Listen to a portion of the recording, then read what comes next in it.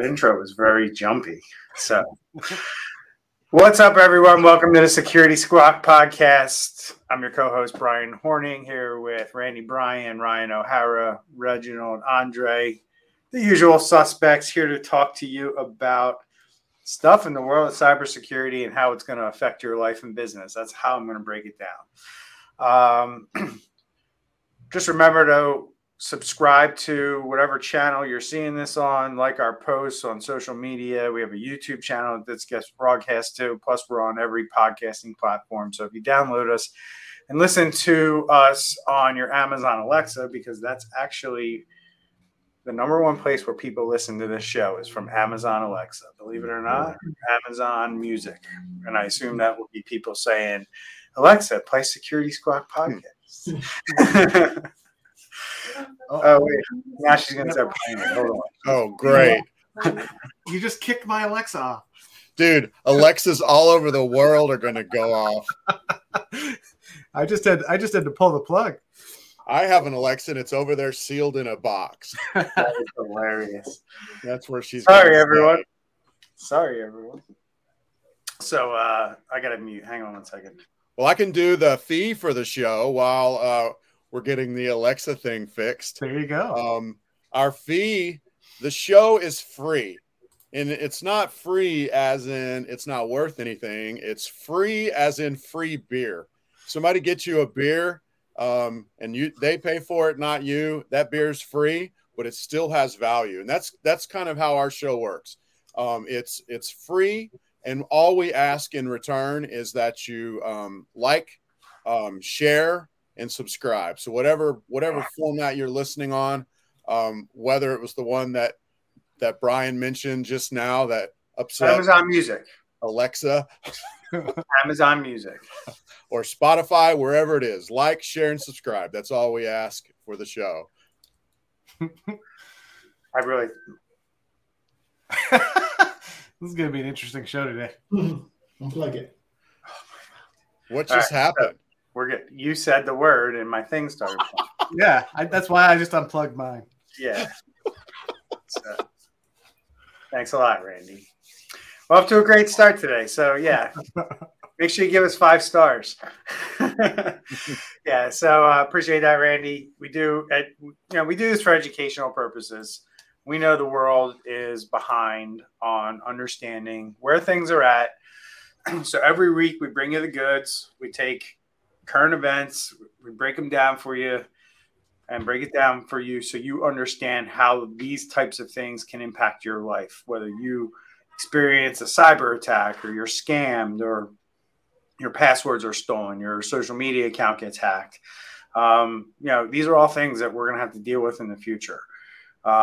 This stuff isn't coming to an end, and, we're probably at the very early stages of humanity understanding how you need to be responsible around this stuff.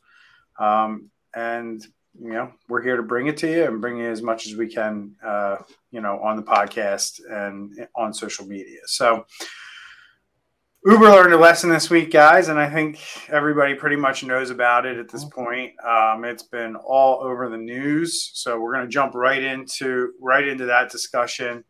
Uber believes the hacker behind last week's breach is this Lapsus group, who we talked about on the show before. Seems to be like a loosely connected group of individuals around the world who have made certain claims and have said they stand for certain things, but they are, quite frankly, very successful at getting inside of networks of very high-profile companies. They've hit Microsoft, they've hit Cisco, NVIDIA, Samsung, and they were also the ones behind the Okta. And they're using stolen credentials, which seems to be an earmarker for these guys, of an Uber external contractor in an MFA fatigue attack, which we've talked about on this show. We'll let Randy let everyone know what that is here in a minute.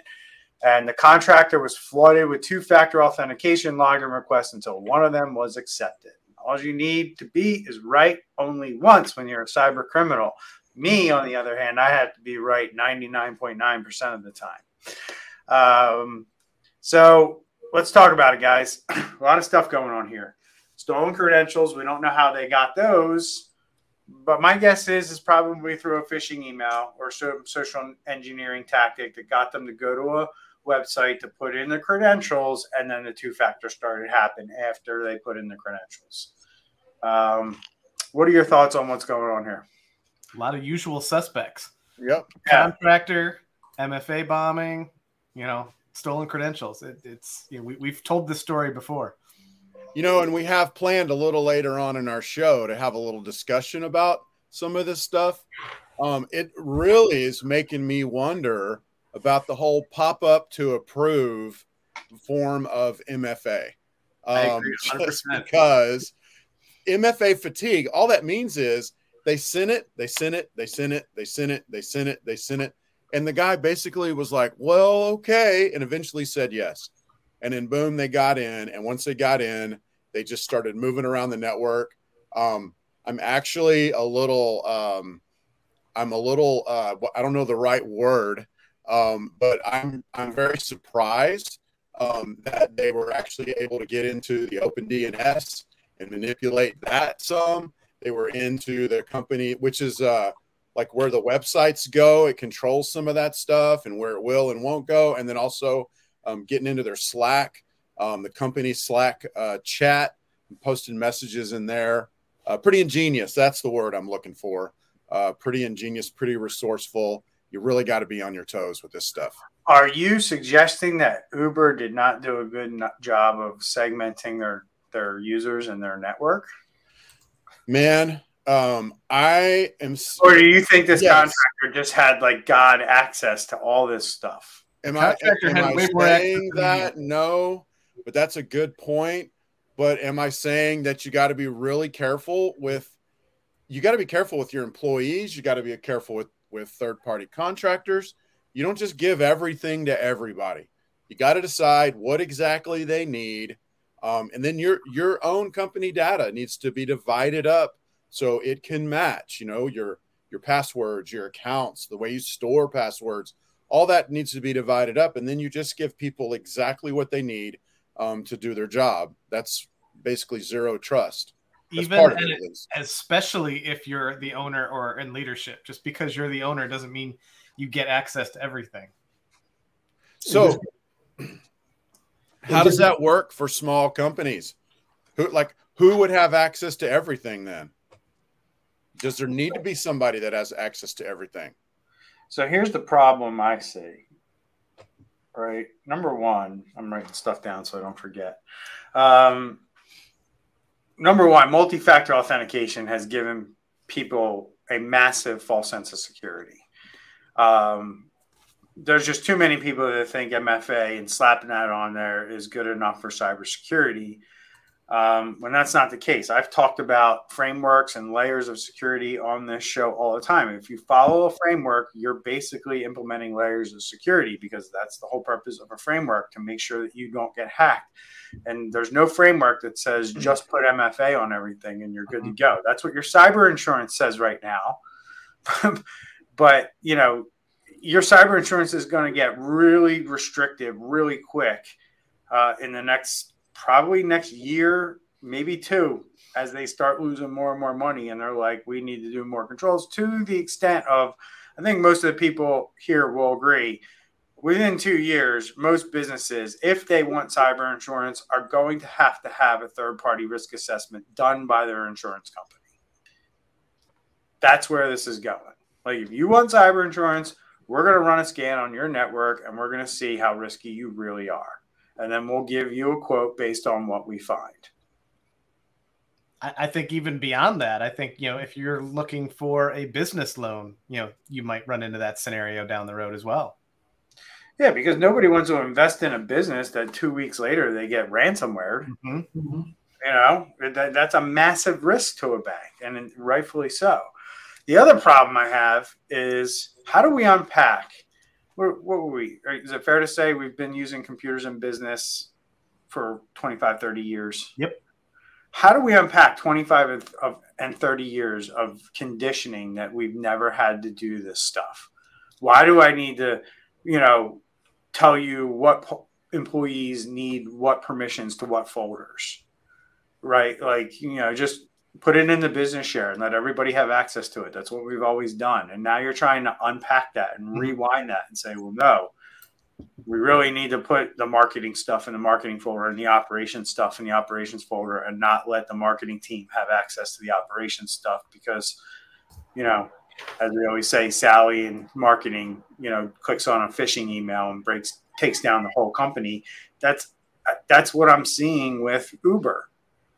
Like, I'm reading the article and it's like an external contractor had all this ability to get to all these different things.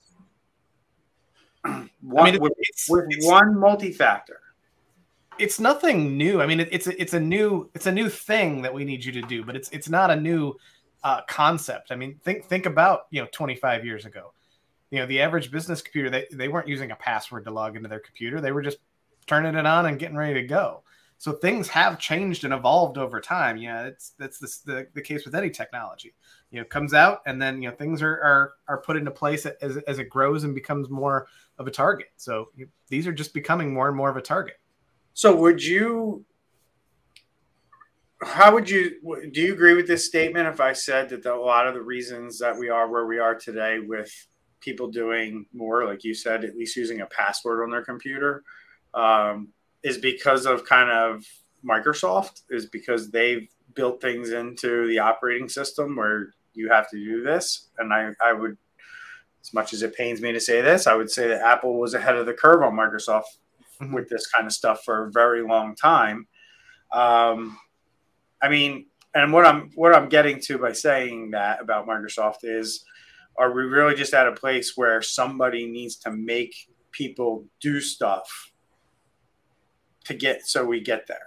I think absolutely. I think traditionally it's been reactive. So the big companies have had these things available but not implemented. It was kind of on you, and MFA largely is still on the average business to implement themselves. It's available as an option, but you can turn it on. But it's been reactive.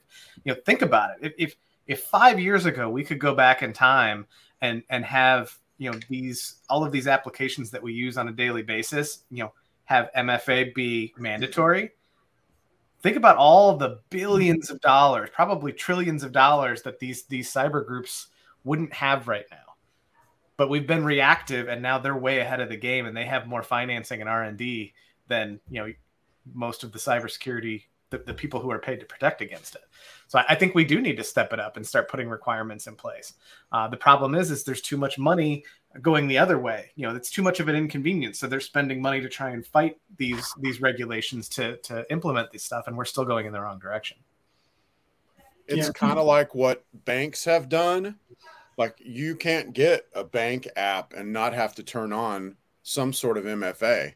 I mean, they're going to make you do it. It's the first time that you log in. I mean, it ought to just be required, I think Microsoft, Google, for sure, just do it. Just make people do it. I mean, it's a pain in the butt because some people are reticent to change, and some people don't like MFA and they don't like all these rules, but you got to just drag them kicking and screaming into 2022. They also don't like getting hacked, and then they're going to turn around and forget those conversations where they chose not to hack the stuff that we talked about, and then say, well, why didn't you protect it? I tried to. We told you that these things were necessary today, and you decided that the inconvenience was more of a pain in the butt than the security of it. Yeah, and the inconvenience is the biggest part, because look at even Google. It's till the end of this year where they're going to force you to do 2FA. And another thing, too, is this MFA fatigue. I think that's something we really need to start talking to our customers about.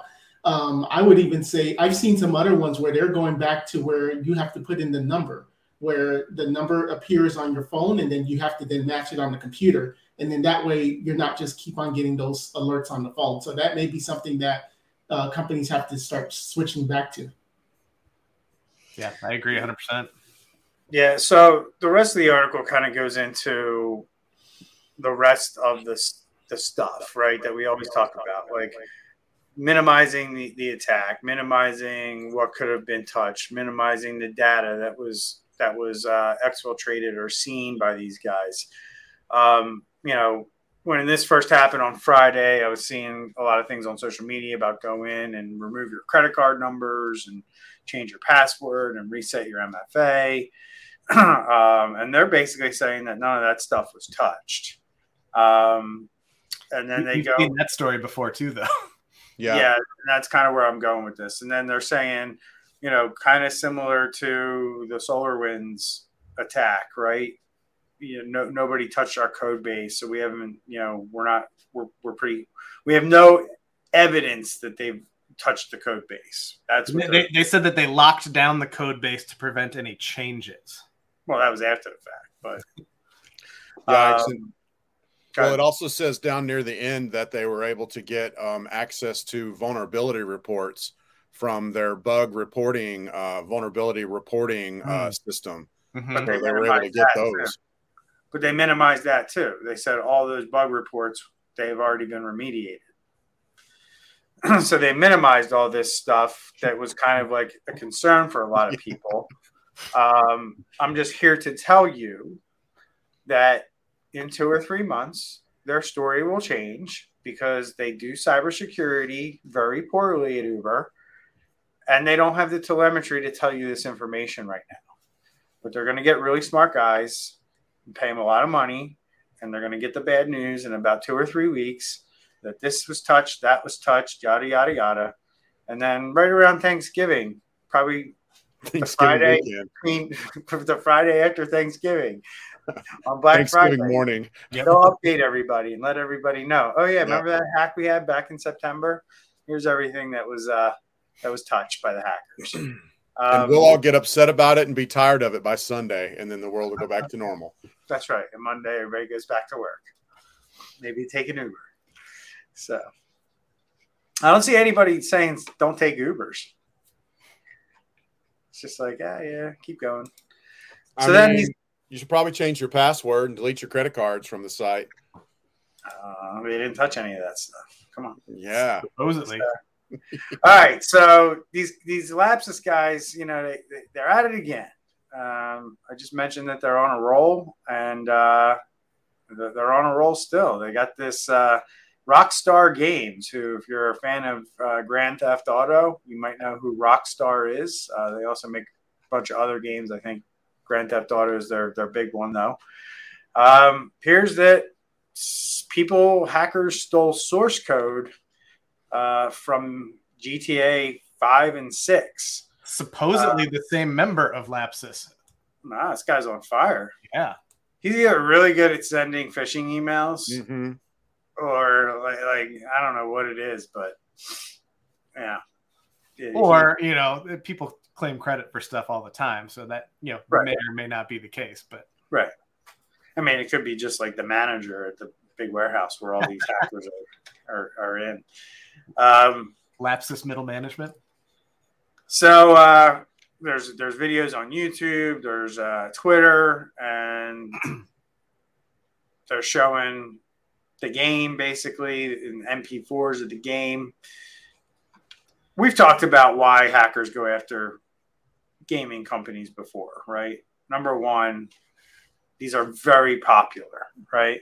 And I've said multiple times on this channel that one day the hackers are going to set their sights on people's houses. And these are one of the things that are sitting in your house that they could potentially exploit. You know, I think about, like, I don't think most people buy games on discs anymore. I think they just download the package and install it on the system and run it. And I just think about all of that, like how that whole situation not being on disk and, you know, the install file being left on the device, and, you know, just all of that just is going to make these devices very attractive for cyber criminals to try to figure out how to hack so they can get into people's networks. I just read about this. Reminds me of a situation that I'm aware of where a company did get ransomware, and the source of it was a personal computer in the home of a person who was dialing into the company's VPN. The hacker was able to move laterally and get to the work computer on that network And then when that person connected to the VPN, they were able to then get into the network of the company, and these things are problems that businesses that we've been warning businesses they're going to have to deal with. And I don't think most people are in tune to it.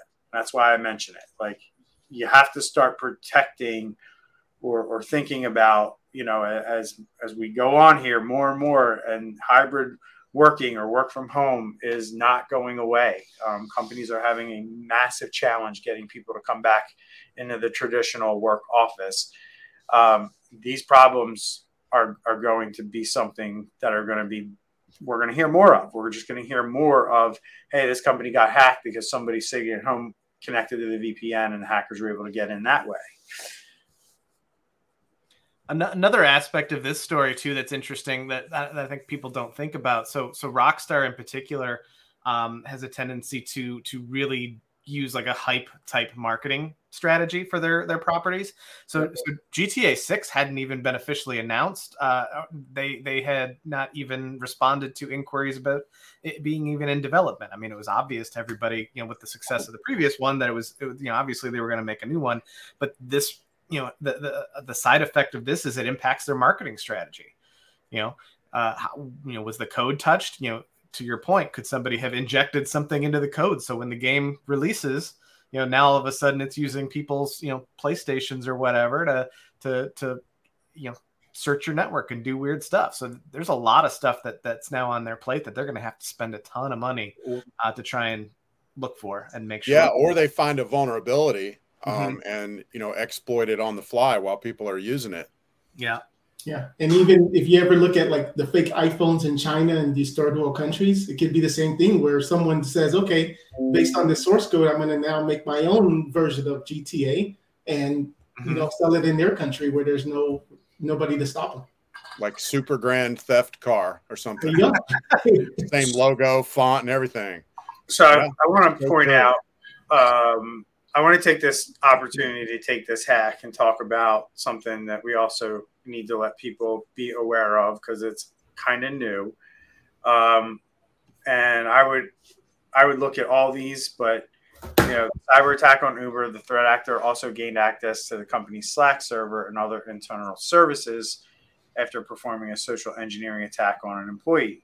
Now, I want people to be aware that you're getting trained, or you're aware of like phishing emails, text messages that come in. But are you being vigilant enough to realize that you could also get a message in your Slack, in your Teams, that could be from somebody who is not, and they could take over one of your employees' accounts. Or they could, break into your Teams and become part of it somehow, some way, either through an external sharing. There's a lot of different things that users can do and invite people into your ecosystem without much, stopping them. And if you don't have a company watching that, monitoring that, understanding why these things are happening and questioning it, your employees aren't going to do it. So this brings in a whole new vulnerability into your business where your employees could be attacked through Teams. And I just see so many companies adopting Teams. And two things that I just want to tell people, and you guys can comment after I talk, but the Teams, number one, could be a place where you have a malware or phishing link sent to you. Number two, back up your Teams. Teams is not backed up by default, and people are putting massive amounts of data in there, sharing things, sharing ideas, coming up with ideas, having meetings, talking about things. And that is not backed up by Microsoft. And I'm seeing a lot of companies losing data in Teams for various reasons. So while we're talking about Teams and these channels, I want you to be aware that that's a problem. That's a potential huge problem because, you might not trust getting a phishing email from somebody on your team, but wow, who's going to suspect that they're in the chat? And, we make the comment pretty regularly. If they really learn good grammar and learn how to spell, we're going to be in big trouble. We're there. The flip side of that is, are you, as a CEO or a worker, are you using good grammar and good spelling in your chat? Because if you're not, and one of those people got in, they'd have no problem impersonating you. I mean, that's not only that. But not only that, like, nobody's expecting to get a malware link sent to them by another employee in Teams. So you're just not, because you're not being trained that it can happen. So you're just thinking like, hey, Andre and I work together. We're on the same Teams channel. Hey, Brian, can you check this out? Maybe he just reads the chat and figures out what you're working on. Boom, boom, sends you a link, and it's malware.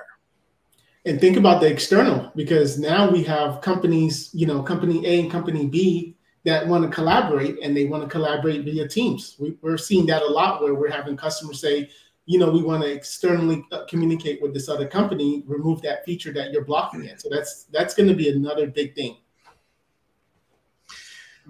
So moving right along, we got Revolt. Am I saying it right? Revolut.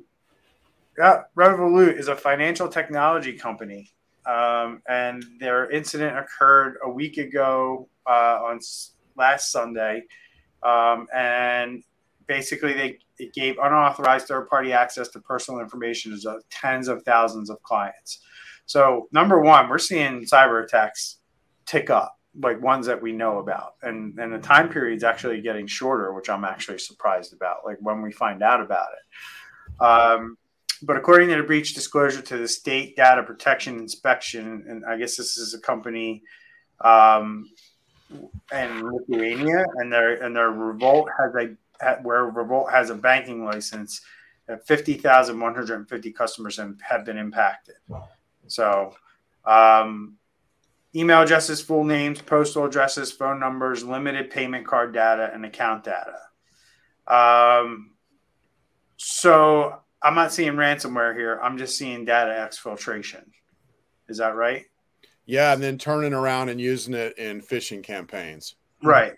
and then actually smishing campaigns, right? So they were able to take the data from this attack and then start messaging customers. What's a smishing campaign? It's a text message. Why are you pulling my leg? He's asking for the benefit of our listeners.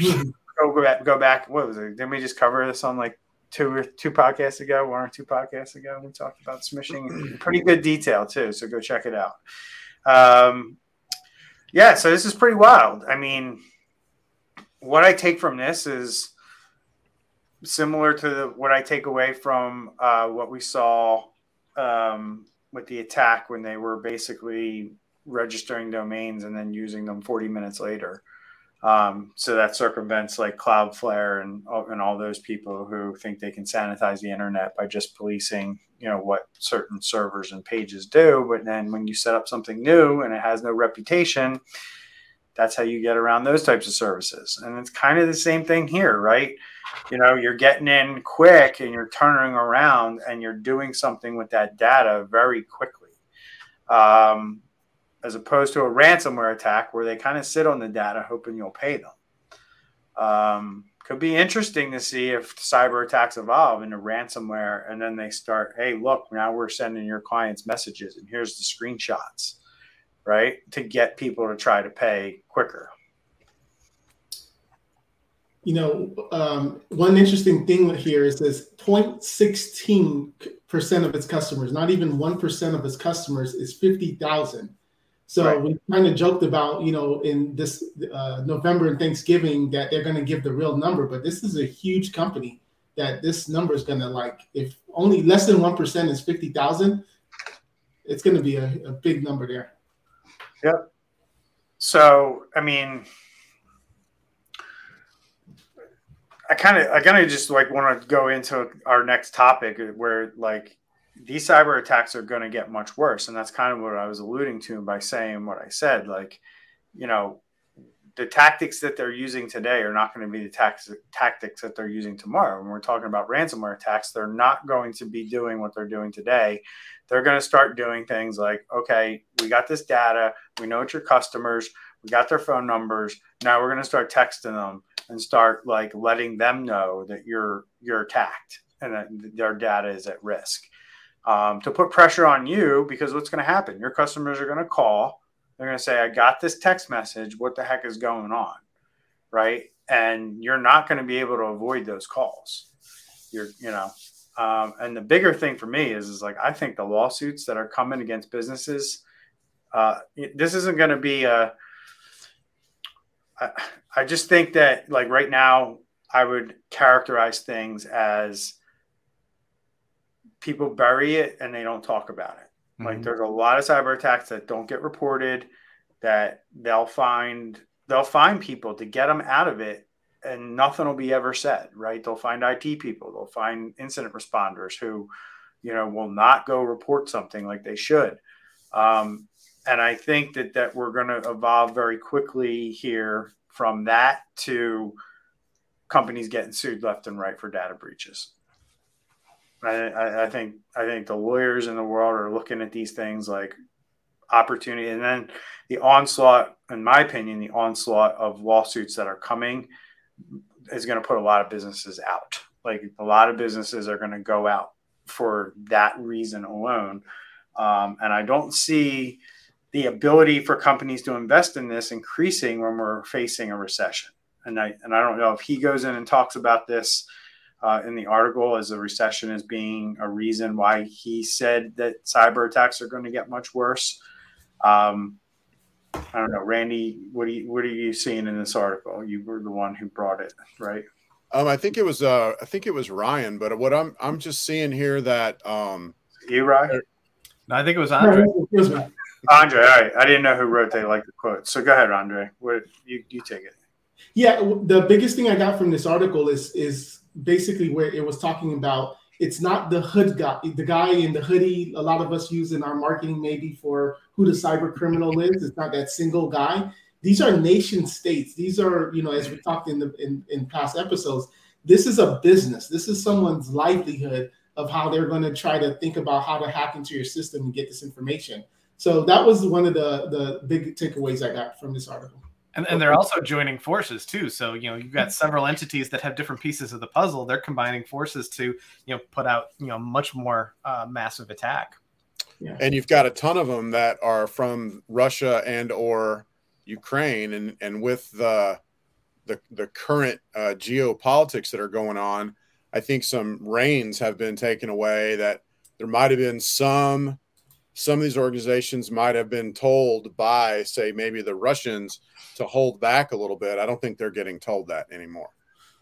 So I'm just going to read his quote because he pretty much said what I said, but most companies are not prepared to handle attackers, and things are going to likely get worse in terms of the complexity of the attacks. Also, no one knows if we are in a recession, but if we do go into recession, cyber is less likely to be affected. Meaning, these guys aren't going to slow down because you're making less money. Right. And it's going to be harder for you to defend against these guys because, all the things we talk about, technology debt, prices are going up. There's a massive shortage for cyber talent. I mean, and all of those years when you could have been investing in this, that you've been sitting aside and saying it's not really happening, you're not going to have a choice. You don't have the money to invest in it anymore. I mean, quite frankly, knowing what I know, the cyber criminals, if they know how bad it is on the defensive side and the posture of most businesses, they got to be looking at this as like they're a prized fighter going into a ring against, a washed up old guy who just got his butt kicked an hour ago. That's like literally how easy it is for these guys to get into companies these days. But everybody has everything covered. Everybody's got security. Yet we have no shortage of examples of cyber attacks. And I guarantee you Uber thought that they had things covered too. And they don't. How easy it is. You have potentially one guy who breached Uber and Rockstar in the same weekend. Yeah, exactly. The guy like turns on his computer, like, I'm just gonna breach these two guys this weekend. Like, it's almost a joke. Well, we used to make jokes about how it's not like TV where you know the hacker sits down for 30 seconds and then all of a sudden he's in the Defense Department, but it almost looks like that's what's happening now. Says we're in the midst of a cyber warfare, which I completely agree with, where the attacker has changed. He's always going to change. He will always change.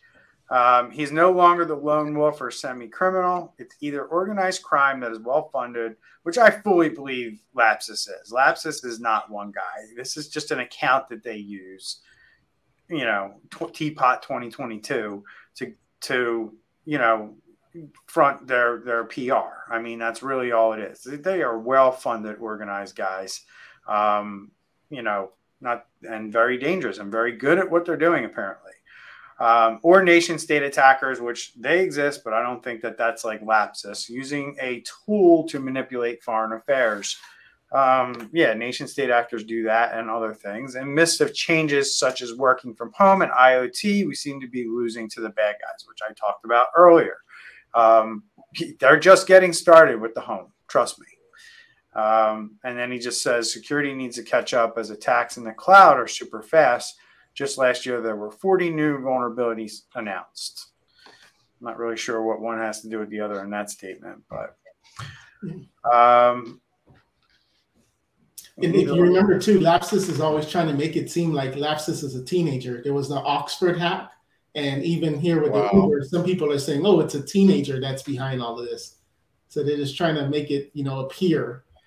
Does it matter though? I mean, like even if it is a teenager, he's whooping everybody's butt. You got so. The one guy, Shanda, he actually had a nice statement which said we need to look at detection, prevention, and response, which is right. You also have to look at identifying. I think we're lacking in all four of those areas. And if anybody doesn't know what I'm talking about, that's the NIST framework. You identify, you detect, you prevent, you respond. The bulk or the recover while we're at it. Respond and recover. Prepare for that as well. Yeah. The response is in the recovery. So the bulk of the budget today is on prevention, which I would agree. People are buying MFA. People are buying endpoint protection. They're preventing, but they're not identifying and detecting very well. And he believes looking forward, more money will be spent on response. And I think I agree with that too, because what's driving that is cyber insurance companies, right? So we're missing the first two pieces of identify, right?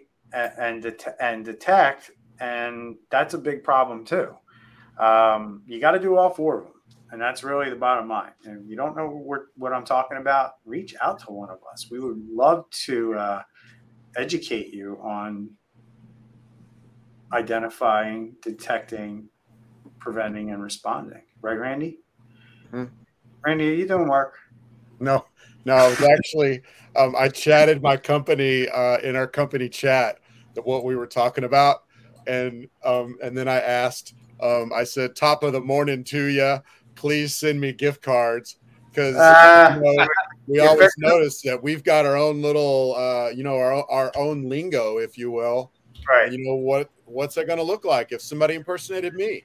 Right. So, and I'm just laughing at some of the responses that I got from my coworkers.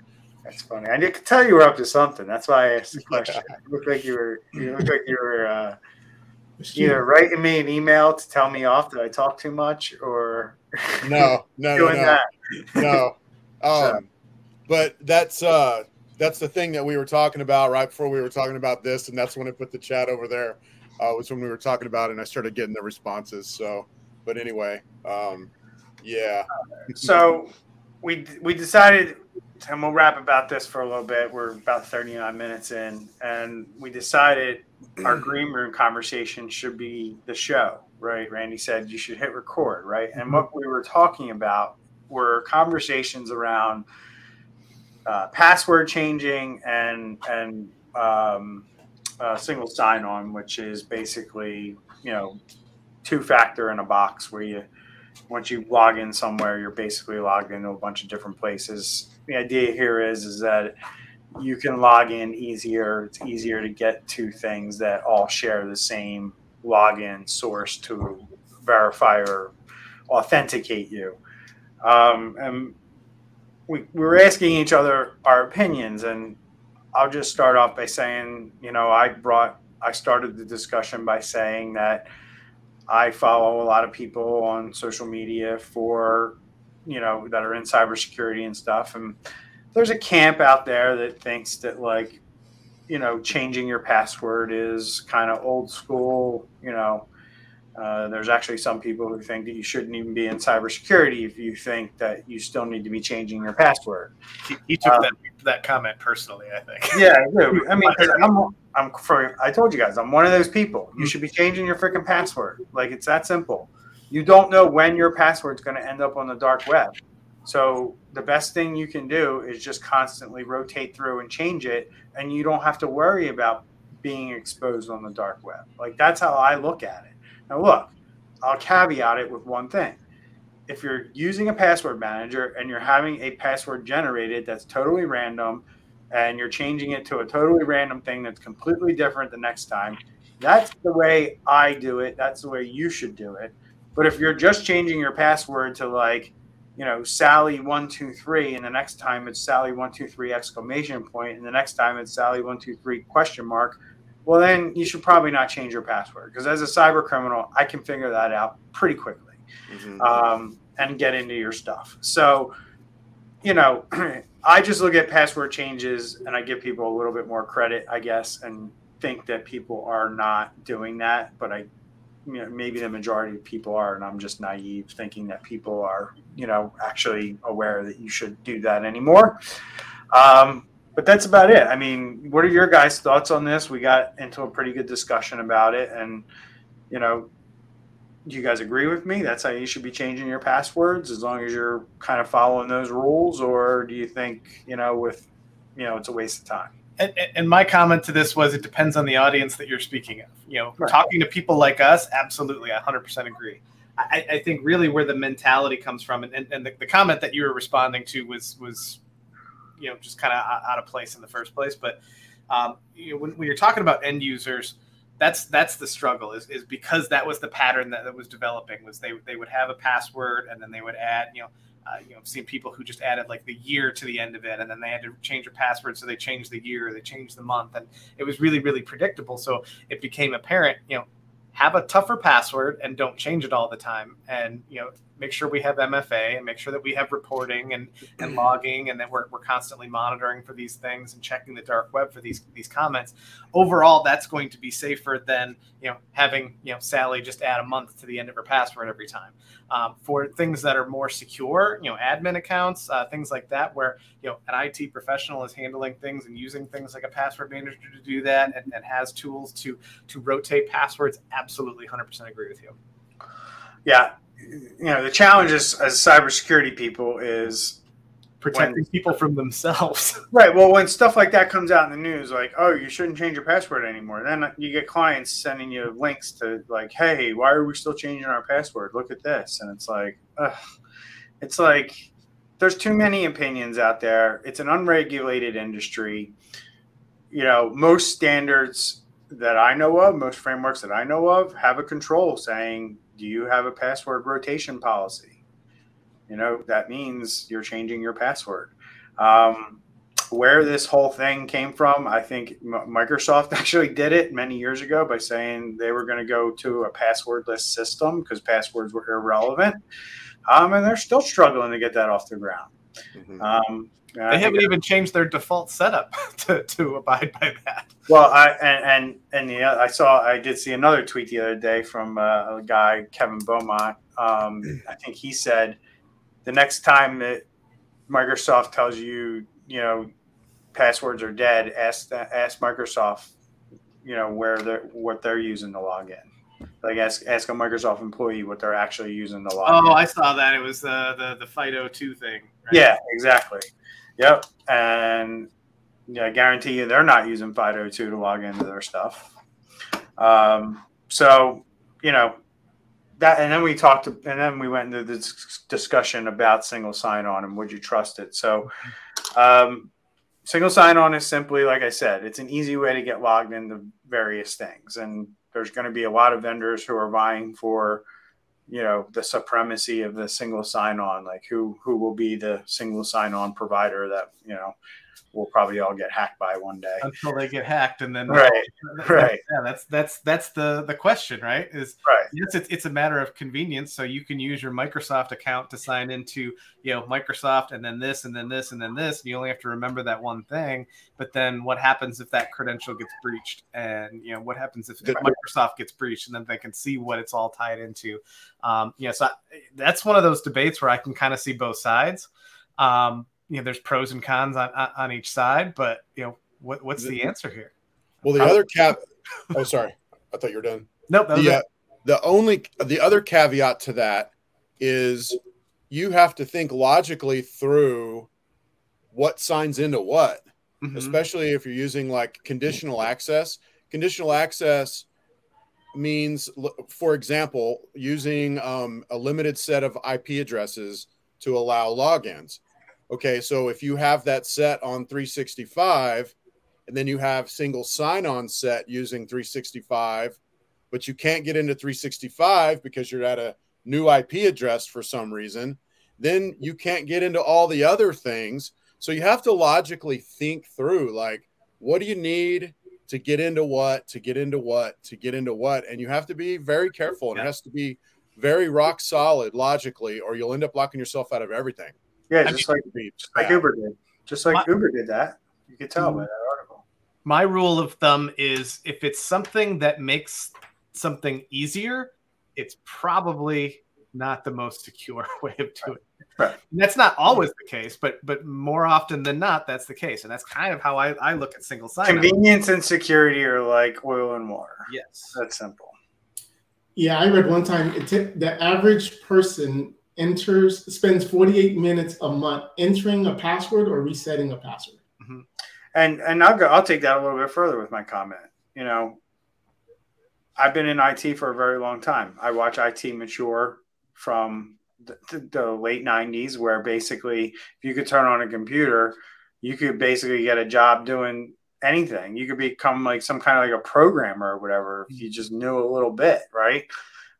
To fast forward 5 years, and then you have people who are specialized in programming, networking, and that all got specialized. And now we're in this place where IT and cybersecurity are kind of mixed together, and I don't think that that's going to be how it is in the future, because, like I said, convenience and security are like oil and water. And I look at cybersecurity and IT the same way. They're oil and water, because IT's job is to make shit go. Mm-hmm.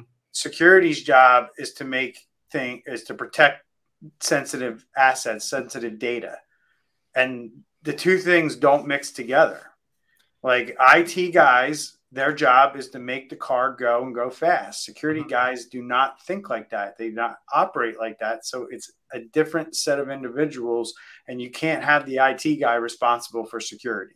You just can't. And to that point, like, one of the comments that really got me thinking about this a while back was a person was telling me he loves single sign-on because, if somebody leaves his company, he only has to disable one login and he's cleared it out. And I'm just thinking, well, what about the other way around? What if somebody gets in and now they've got access to everything, with that one login as well? So, right. And just the other thing too, like all the trust that goes on with devices once you authenticate, how long does that access remain? You know what I mean? It's like you lose control a lot of things with this stuff. So, people, again, we're putting out toys or shining objects to people who just don't know what they're getting into. The education process around this is God, man. I mean, you compare it to like cars, right? Or guns. Like, you have to go through a process. You have to be trained to use them. We might be there with technology. Like, you have to be a certain age. You have to go through certain training. You have to take a test to know. I think we need to be there.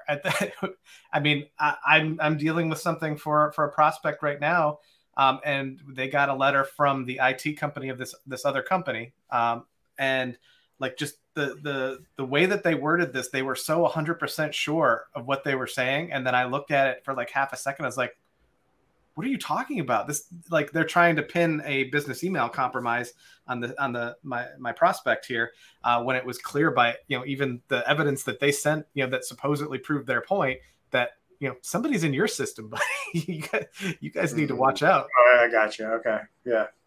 But they sent header information, and it was like, it just reminded me of some of those, Microsoft callers where they call and they walk you through some logs that look confusing and say this shows that you've been hacked. Right. That's not what this shows, and they were so sure about themselves. And didn't we have an episode a couple of months ago with I think it was Okta, which is a single sign-on provider, and they got hacked. It was only like small percentage of their customers, but still. Right. And Twilio and Authy got hit too, so that's an authenticator app. Yep. Yeah. So sorry we didn't bring any good news today, folks, but we brought you the goods. I don't know that we usually do. I don't think that's why people come here. No, we're all flutters here. We're all flutters. No, we're educators and evangelists. As we say, this education process is not fun, right? I got to imagine that there was a point in time where, vehicle driver's licenses didn't come out before the car. Mm-hmm. Car came out before licenses. So I got to imagine there's a reason, like, hey, we probably need to make people get trained and take a test and, give them a license to use these things, because certain things were happening. Right. And I think we might be in a similar space. Like, it blows my mind to think that you would have to be licensed to get on the internet or use technology, but I don't know. I don't know if you guys agree or disagree where that's going, but it just seems logical to me that that's where humanity is going to go. I think probably the majority of people would agree. I think the problem is that the majority of people also disagree on how to do that and what criteria to use to do it. Or it's going to be a hell of a hurdle to get over. Or are there too many cars on the road to even try to open that? Have we passed that window of opportunity? Possibly. Yeah. I mean, how are you going to prevent somebody from getting on the internet? This brings up. Oh, sorry. Go ahead. Just real quick, I think it's going to be another one of those things where kind of like what we're just seeing with getting businesses to invest in cybersecurity. I think it's going to be something that's ultimately insurance driven. But you were talking about people getting sued for breaches and stuff like that. I think we're going to start seeing more situations where providers are getting sued for not providing proper guidance. Well, that's one way you could do it. You could just force every business. Like, I have to have workman's comp to operate in the state of New Jersey. They'll just be like, hey, you got to have cyber insurance. And you don't think the cyber insurance companies are lobbying for that? Mm-hmm. Mandated cyber insurance? Yeah. I think they need it. I mean, the biggest problem right there is the lack of predictability. So, right. they can't come up with a business model that works because it's so unpredictable right now. Because it's the Wild West. Right. So that means we got to start now for the metaverse, right? We got to start creating some courses or requirement in order to join the metaverse. Nice. I mean, the curve that we're on technology advancement wise, I mean, this is just going to get more and more complicated exponentially. So the longer we wait, the worse it's going to be. I was going to say, as a solution, you're probably going to hear people offer. In fact, you already are hearing it some, and there's been an outrage against it. But I've heard of people offering to store your biometrics in the cloud. So instead of authenticating who you are, putting your fingerprint on it, your fingerprint's tied to your computer. It's not stored in the cloud. Actually taking that fingerprint and putting it in the cloud. And my word on that is we should resist that because of how horrible everybody is about handling the data that's in the cloud. We talk about all these breaches. It just means your biometrics will get breached. What a nightmare that would be. It already exists. I work for a lot of buildings, and they have access control where they have that, and it's all cloud-based now. Yeah. Oh, boy. Yikes. Well, we bring you the good news. So thanks, everybody. Please remember, share and like the show wherever you see us, podcast platform or social media. See y'all next week. Have a good one. All right. Bye-bye. See you.